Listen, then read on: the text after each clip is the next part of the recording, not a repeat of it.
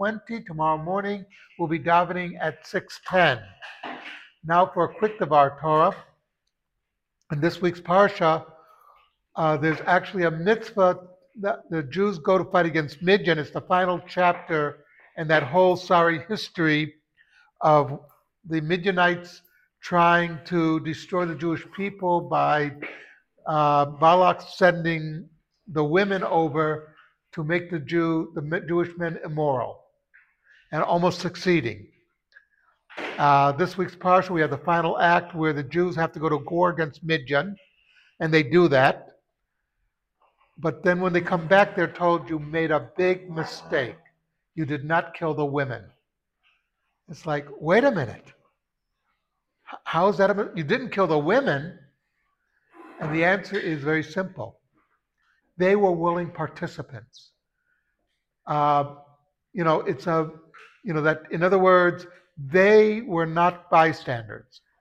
When we look at the book of Ruth, the reason the ban on Moabites coming into us was because the men refused to help us, but the women were not involved.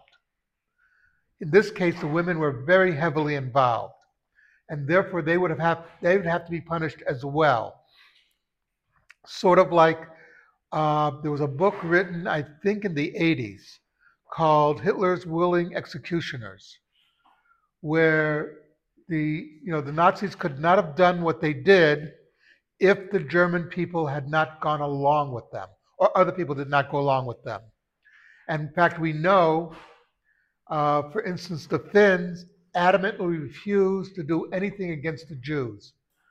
When the German army complained about Jewish officers in the Finnish army giving orders to German soldiers, they complained to the Prime Minister of Finland, and he said, well, these are Finnish citizens serving in the Finnish army.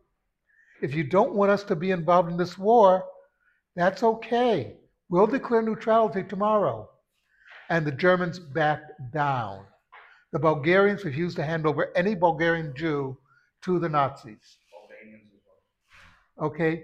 And you're not dealing with great powers, but in each case, the Germans would back down.